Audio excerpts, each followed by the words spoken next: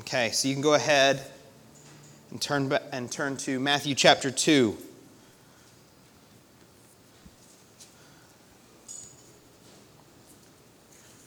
I'll give you time to get there because I tell lots of stories. So, last year, well, I say last year. Technically now it was 2 calendar years ago. It was 2014, but it's only a little more than a year ago. We went to Disney World, which I was skeptical that it wasn't going to be as good as Universal because I grew up going to Universal. Disney's pretty good, turns out. Turns out it's pretty fun. So the first day that we went to the Magic Kingdom, when you right kind of behind where the Cinderella Castle is, over on the right, they have like this. This is the princess meet and greet section of everything. And we were going to go at some point. We had a return ticket to go back later, but the line was like 10 minutes or 5 minutes or something ludicrously short, which you don't find in the Magic Kingdom. So we're like, hey, let's go ahead and go in here. Ellie had no idea that she was going to get to meet princesses. She hadn't met any princesses yet on the trip. We're early on in the trip, so we're waiting in line, and we're like, we're going to go in here, we're going to talk to somebody. And she's like, what? What are we going to do? She didn't know that, like, on the other side of that door, she was going to get to meet Cinderella and Rapunzel, right? So, and it was crazy to see the moment the door opened, we walked in, it was just like she froze a little bit. It's like, who's that? She's like, Cinderella. Right? And then it's her turn, and then Cinderella like walks over, grabs her hand, and says, "Come here, come talk to me." And she like, and I should have brought a few of the pictures. Most of the pictures are all the posed stuff at the end, but like we have this one picture where she's standing there with Cinderella, and Cinderella's talking to her, and she's just like this.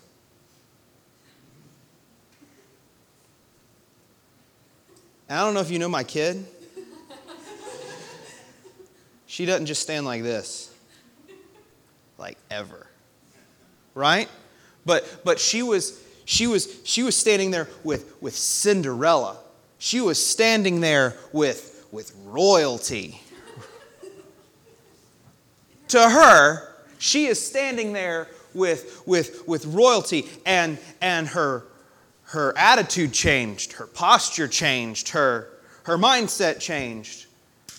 Her grandmother and her mother were crying. And maybe her father a little bit, but we will talk about, but there's no evidence to support that theory. She acted different when she was in the presence of this person that as far as she knows, in her mind at this point, is a very important person. She just walked past her castle, and now she was getting to hang out and meet with her, right? Right, this is her mindset. I am in the presence of royalty. When you think of royalty, what is it that we think of? We're in America. We don't really associate. We don't have a firm grasp on what it's like. We don't think that way. But if you were walked into the presence of a king or queen, what would your mindset be like? How might your posture change? How might the way you act change as compared to when you walk into my presence? When you walk into my presence, does your posture change? Why are you laughing? Right? But seriously, like you walk into a friend's house and it's like, it's my friend. Maybe I'll take my shoes off, right? If you walked into, when you were a kid, if you got the joy of walking into the principal's office, you probably acted a little bit different than when you walked into your friend's house after school.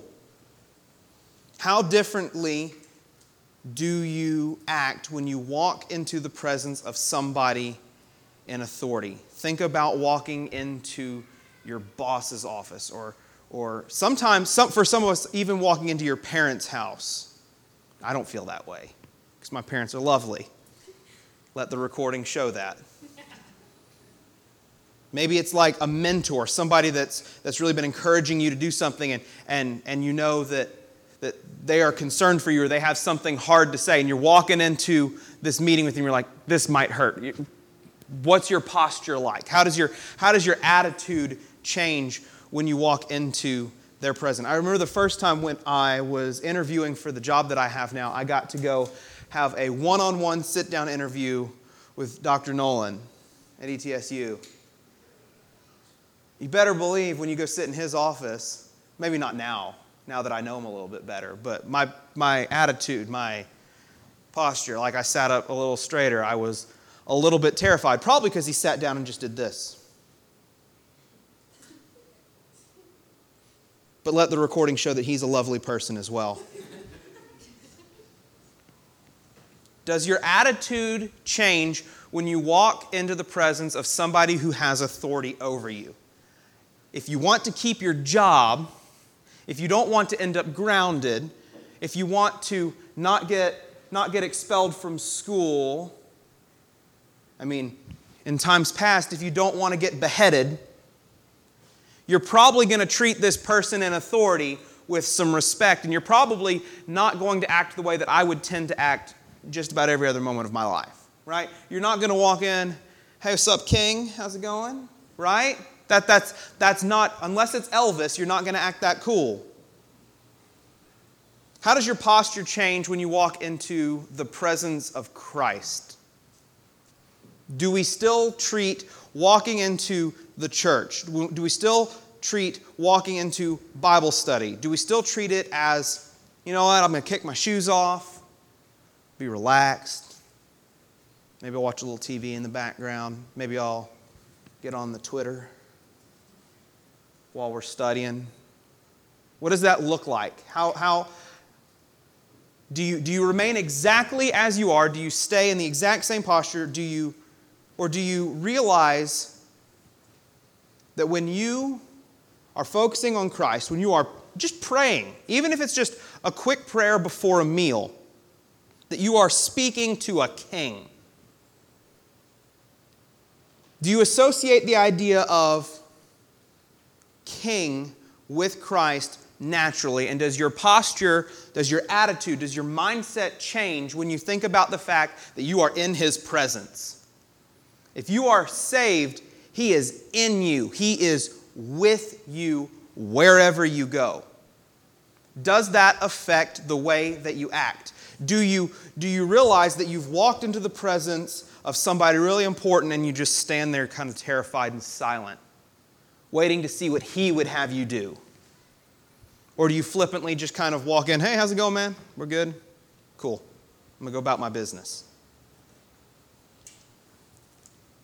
Matthew chapter 2, we're going to read 1 through 12.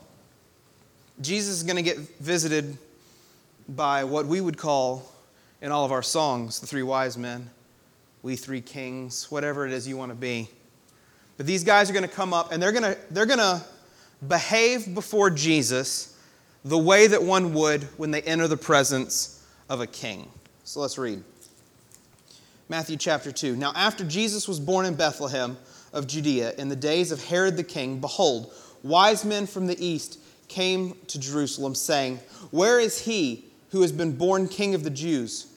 For we saw his star when he rose, and have come to worship him. When Herod the king heard this, he was troubled, and all of Jerusalem with him. And assembling all the chief priests and scribes of the people, he inquired of them where Christ was to be born. They told him, in Bethlehem of Judea, for so it is written by the prophet, and you, O Bethlehem, in the land of Judah, are by no means least among the rulers of Judah. For from you shall come a ruler who will shepherd my people Israel. Then Herod summoned the wise men secretly and ascertained from them what time the star had appeared. And he sent them to Bethlehem, saying, go and search diligently for the child, and when you have found him, bring me word that I too may come and worship him. After listening to the king, they went on their way, and behold, the star that they had seen when it rose and went before them until it came to rest over the place where the child was. When they saw the star, they rejoiced exceedingly with great joy. And going into the house, they saw the child with Mary his mother, and they fell down and worshipped him. Then, opening their treasures, they offered him gifts of gold and frankincense and myrrh. And being warned in a dream not to return to Herod, they departed to their own country by another way. First of all, let's kind of establish what the kind of political landscape was. So we're talking about this guy named Herod. Who is he? Why is he there? So basically throughout world history, you get to be the dominant world superpower until somebody else kind of grows up and beats you. Then they get to be the world superpower, and then so on and so forth. So what we saw kind of through our study in the Old Testament, we didn't touch too much on what was kind of going on in the world in there, but you had the Assyrian Empire, who came and took away, the northern kingdom of Israel. They were kind of the big superpower for a while. Then Babylon kind of overtook them. And then the Persian Empire kind of overtook them. And then during the kind of 400 years in between the two testaments, you had the Greek Empire kind of took over. And then after that, you had the Roman Empire. And when the Romans would take over, they would leave their own people in charge of different little places. This is kind of who Herod was. Herod was basically the Romans' governor that they left over in charge of this region of their area of dominion. And Herod, and one of the things that I think is interesting that it mentions in here is that when he was troubled, all of Jerusalem was troubled. I think what it's talking about there is he actually made it really good for the people who had lots of power in that region. Because Israel had rebuilt the temple, but when Herod got there, he was like, I think I can make this thing look a little bit better. And Herod made this overly lavish, huge temple, gold everywhere, not to ascribe more glory to God, the God who was served in that temple in Jerusalem, but instead to ascribe more glory to Herod. Look at what I was able to come in and make for you guys. And while he was there, he was able to make life really comfortable, again, for the people in charge. He was able to, protect them from the people and the nations around them. He was able to, make their life comfortable. So Herod is essentially this really powerful, really wealthy dignitary of the Roman Empire that all of the people of Israel fear because he's in charge and he reports straight back to Rome. And if they offend him, basically they've offended Rome, and that's not going to work out well for them. So a lot of people kind of puffed up Herod's ego a lot just to kind of keep themselves safe. So you have this dignitary of the Roman government who's just, again, the world superpower. They've taken over everything. They've got all of the power. You're really terrified of anything that they could possibly do.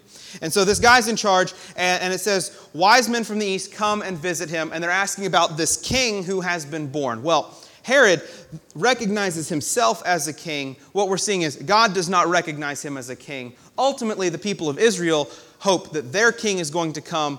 And as we'll see, the more and more we study Matthew, their hope is that their king is going to rise up and overthrow the Roman government, overthrow this king that's been forced upon them, and they will have a king who will rule over them physically right there in Israel. And we'll talk a whole lot more as we go through the book of Matthew about why that's not the case. But when Herod hears there's another king, he's worried for himself. He is worried for his wealth, his power. And when it says all of Jerusalem, I think all of the guys whose pockets are getting lined by Herod because he's coming in and he's bringing in all this Roman money are a little bit troubled too. They don't really want a new king. They're doing okay. Even though it's not necessarily great for the people of Israel, the important people, the chief priests and the elders of the city, they're doing okay. Herod's making them happy because he's just kind of throwing money around. So you have these guys who come and say, where is this king? We're here to worship him. And I think the first thing that we need to realize when we hear that is that Jesus was born a king and should be worshiped that way. We should think of him that way. When I say we, I mean like Americans. We don't really connect to the idea of a king. In the UK, they are obsessed with the idea of royalty. Some people over here are obsessed with the idea of royalty. They think it would be really cool if we had royalty because they really like royalty as well. Because how widely watched was the royal wedding whenever it was? How many people were getting up at 4 in the morning or whatever it was to watch. Look, she's going to be a princess. She's got a pretty dress. Ooh. Right? Like, that to us, that's as far as our mindset of royalty goes. But in a society where you have a king who doesn't just make decisions regarding how you're going to run the country, but when a time of war comes, says, you know what, I'm going to lead our troops. I'm going to go and fight for you.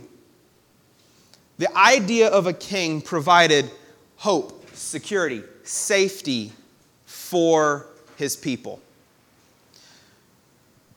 And we don't really connect with that. I don't know if it's just because, we elect our leaders and we're like, we're going to elect them and then they're going to, if we need help and protection, they'll send somebody. We don't have the same, we feel our safety, we get to feel our security based on finding our country's identity in this ruler, this person who's leading over us. So we're not in the same mindset, but we need to get there. We need to understand the importance of who a king is. Somebody who serves us, protects us, is concerned for our well-being in the long run, who's going to fight for us. Because when you're in the presence of a king, and again, I'm just trying to get us in this mindset, your posture changes when you walk into the presence of a king. So story time. I used to take Taekwondo.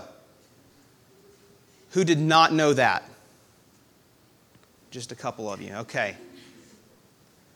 I am a 3rd-degree black belt. Who did not know that? Just the same people? A couple people didn't know? Okay. 3rd-degree black belt. Sometime I will stretch out for about an hour and prove it to you. But at this point, I would have to stretch out for quite some time to be able to prove any actual ability. So I am a 3rd-degree black belt. When you're a 3rd-degree black belt, you're in it for a long time. You go to lots of tournaments. You go to lots of events and things like that. It's all sorts of fun. Came in 2nd place at the old World Championships one time. That's pretty awesome. Not for the actual World Championship, but just in my division of 15 people. I was better than 13 of them. So I'm better than at least 13 people at that time when I was that age, at that level of fitness, which I'm still going to hold on to because that's all I have. But I remember when we went to the World Championships one year, they had this big opening ceremony night, and they were having a master's ceremony where all of the people who had gotten their 6th-degree black belt, not all of them, but several of the people who'd gotten their 6th-degree black belt were going to become masters. They were going to get this new title.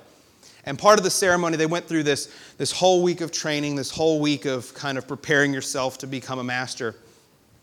But one of the last things they had to do is they all lined up on the stage, and they faced the Grand Master, the Grand Poobah. And they had to do 7, I think it was, traditional Korean full bows. When I say full bow, I mean you're on your knees, your hands are on the ground, and then you lay down on your face, and then you stand back up, and then you do it again 7 times. And it was around this time that I was sitting there thinking, I get bowing as a sign of respect. I get that become replacing a handshake. I get that. It's more sanitary, I suppose. Less transference of disease. I get that. But there was something about watching people lay down, prostrate, ascribing honor to this person as they're saying, I am submitting to you, that I realized, wait, we do this for a person, a human, another fallen person. But how does our posture change when we think about being in the presence of God?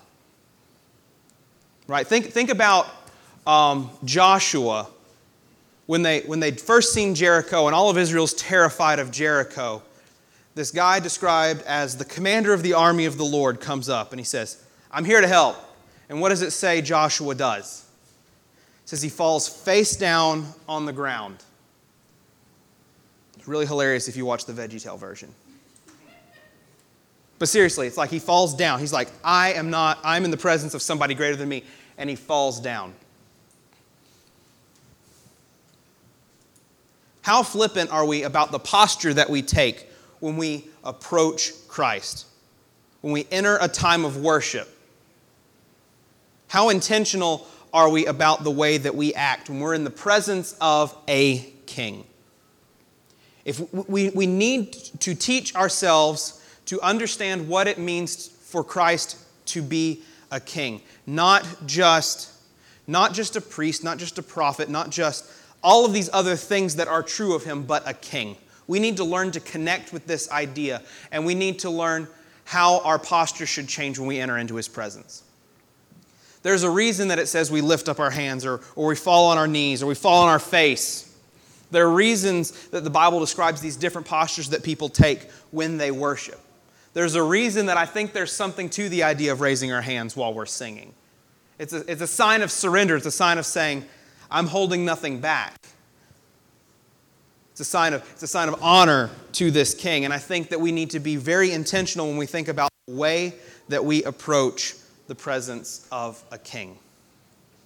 So Jesus was born a king and should be recognized as a king. Second, Jesus was a king for all nations.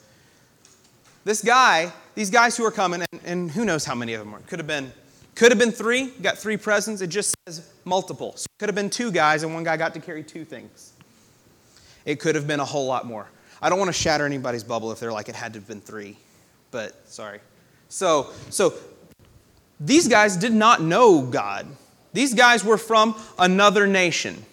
These guys didn't have any complete knowledge of what a Messiah was, what sin was, what God had been doing all along. The only thing they knew is that coming from the east, these guys were probably much like the dream interpreters that we saw in the book of Daniel that were trying to interpret Nebuchadnezzar's dream. They couldn't do it, so they called Daniel. He's like, oh, king, this is what it's going to be. This is how things are going to work. So these are probably similar types of people from a similar region in the world. It doesn't mean they wouldn't know anything about the prophecies, right? Because for a while there, they're probably coming from where Babylon had been, somewhere around in there. They would have heard stories of these people that Babylon had captured hundreds of years before and brought there. They would have heard the things that these people were talking about. They probably, because they were concerned with knowing as much as they could about the religions of the world at the time, probably written a lot of these things down, though not completely.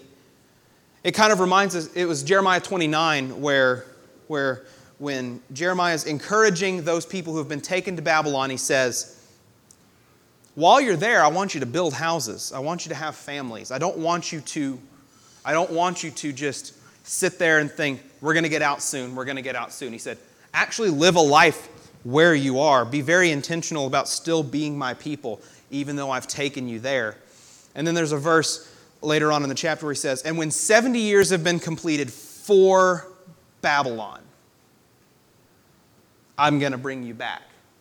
Think about that. When 70 years have been completed for Babylon, God was saying, I am not just sending my people out of Israel as a means of punishing them. I'm also sending them out as missionaries. I'm also sending them out intentionally so that they can leave a mark where it is that I put them. In this case, in Babylon. And it may be that we're seeing some of the fruits of that when these guys are coming back looking for this king. They had heard something about this because Israel had been living with them as missionaries.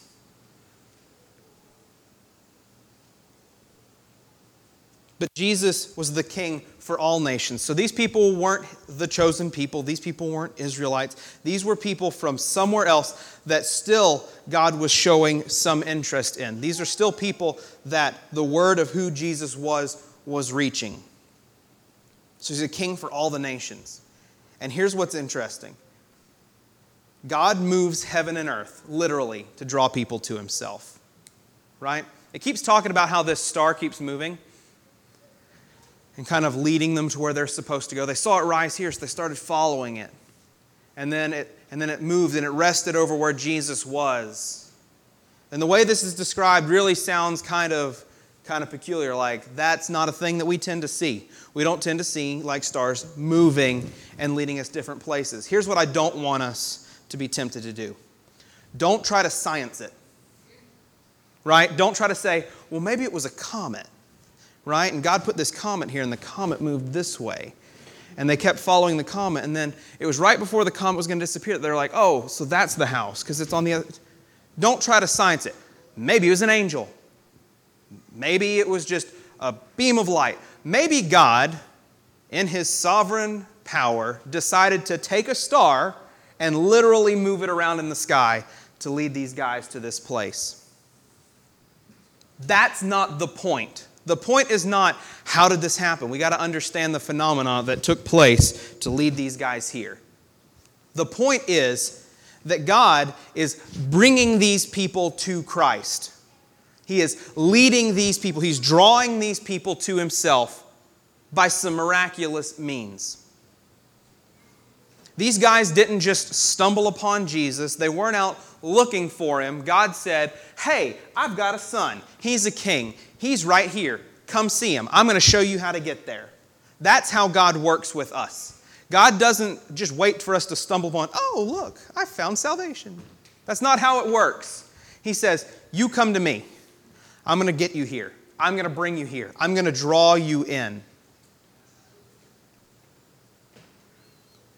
So let us not just overlook this idea that a star moved and these people came. Let us be amazed at the idea that God would do some sort of miraculous, never-before-seen thing to bring these people to His Son, so that these people could worship the new King.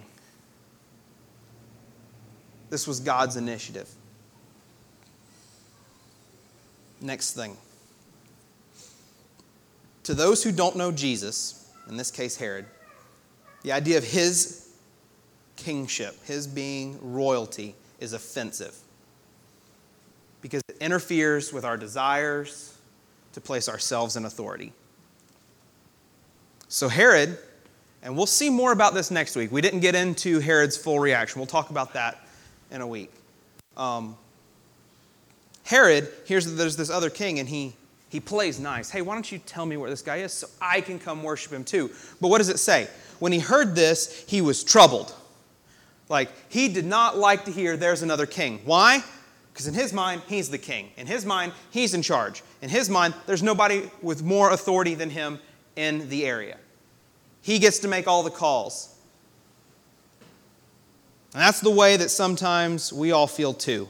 We don't like the idea of Jesus being in charge, because if Jesus is in charge, then I can't be. If Jesus is in charge, then I have no say in what happens to me next. It doesn't matter that I look both ways. If Jesus wants me to get hit by a car, I'm going to get hit by a car. That's a really morbid example.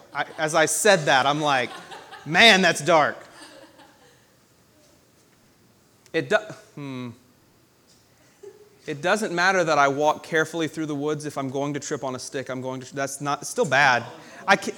They all involve pain and suffering. Maybe because that's how it feels when we lose control. I don't know. But seriously, the idea of another authority other than ourselves can be offensive. And to those of us who don't know and love Jesus, being told who He is ought to be. It ought to be something we don't like to hear. It ought to be something that would push us away. Because if you don't know and love Him, then you're saying, I've got this. I'm in control. I am in charge. I am the king of my own life. So to be told otherwise is really to be told you're wrong. That is not truth. That's not a thing that I can let you continue to think. So, if you hear this and you're offended, it's because you don't know Christ. And that's what we're trying to talk to you about. We're trying to say, look, you need to know this guy. He's the king. He's worth knowing. But some people, okay, so here's the thing. Here's the question that I kept rolling around in my brain. If you're not in if you're claiming that you're not in Christ, shouldn't you be offended by everything that we say up here, right? That would make sense. There seems to be some correlation to that idea. So, if you're here and you're not offended, maybe God's already working in you. Even though you don't think you are in. Maybe you say, I have no idea. I'm on the fence. But you're not offended. I'm thinking out loud right now. This is just me verbally processing. This is how I do this. Maybe He's already drawing you in, like we just talked about. Maybe the fact that you're still here says something about the fact that God is actively working in your life. Maybe the fact that you can sit here week after week and hear the things that Daniel and I are saying and not be offended by it is because the Holy Spirit is already at work inside you. The Holy Spirit is already at work pulling you in, and you just haven't admitted it to yourself yet. You think you're still in control. You think that you are still maintaining some separation, yet you're still here.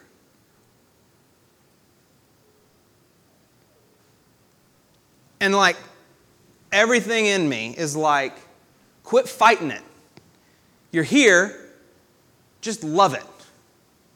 Right?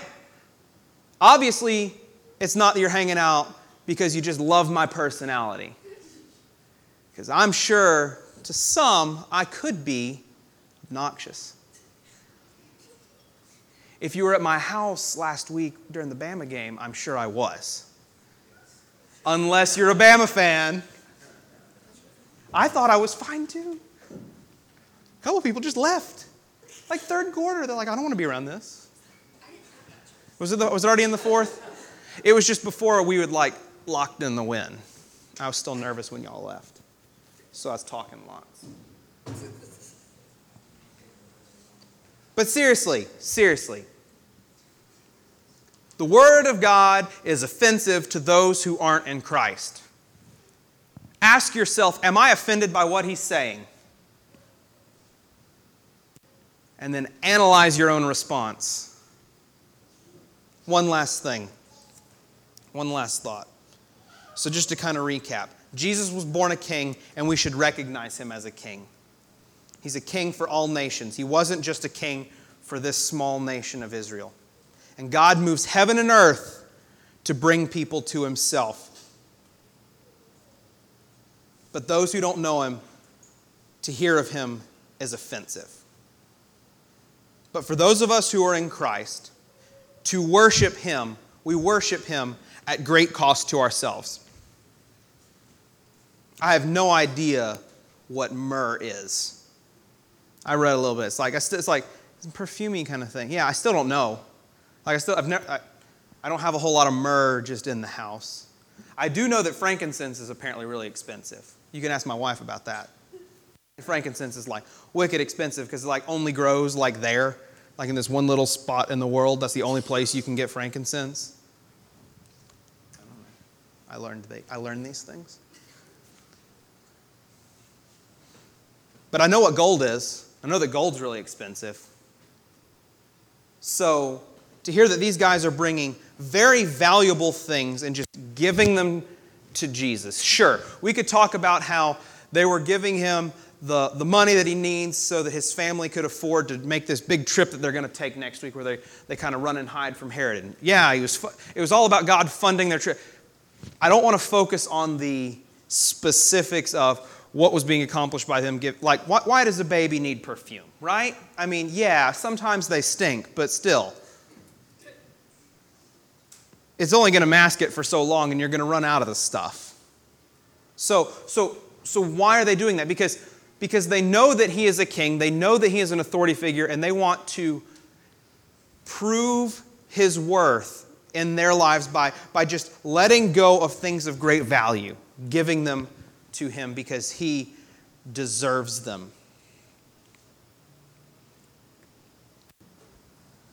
The more valuable a thing you give to somebody, the more value you are showing that you have for them.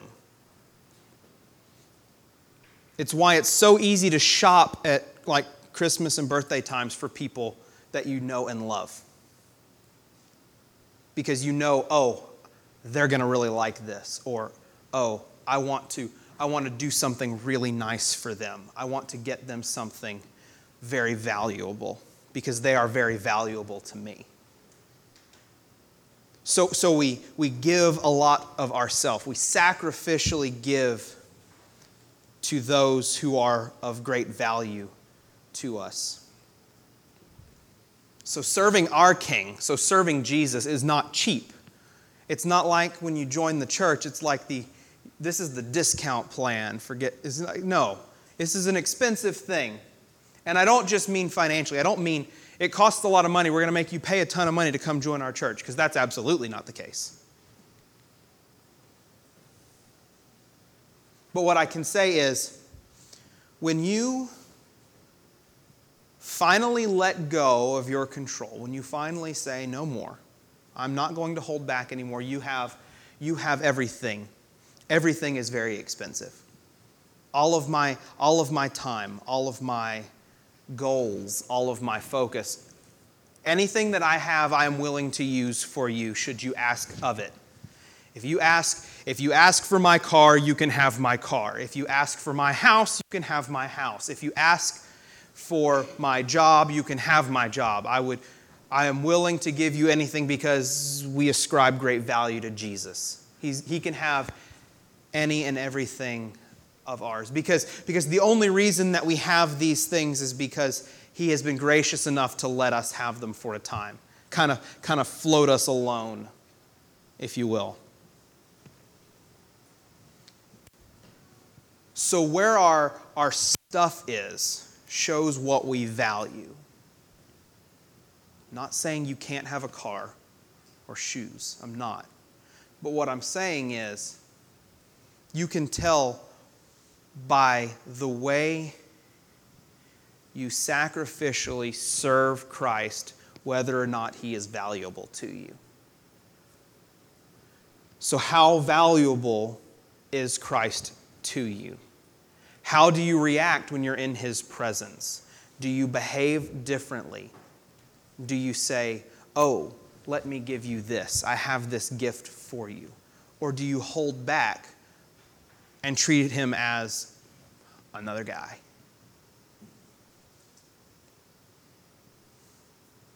Because these guys who are from another land, who maybe didn't really fully understand who it was they were coming to worship, didn't really necessarily understand all this stuff, worshiped Him like a king in the way that we ought to.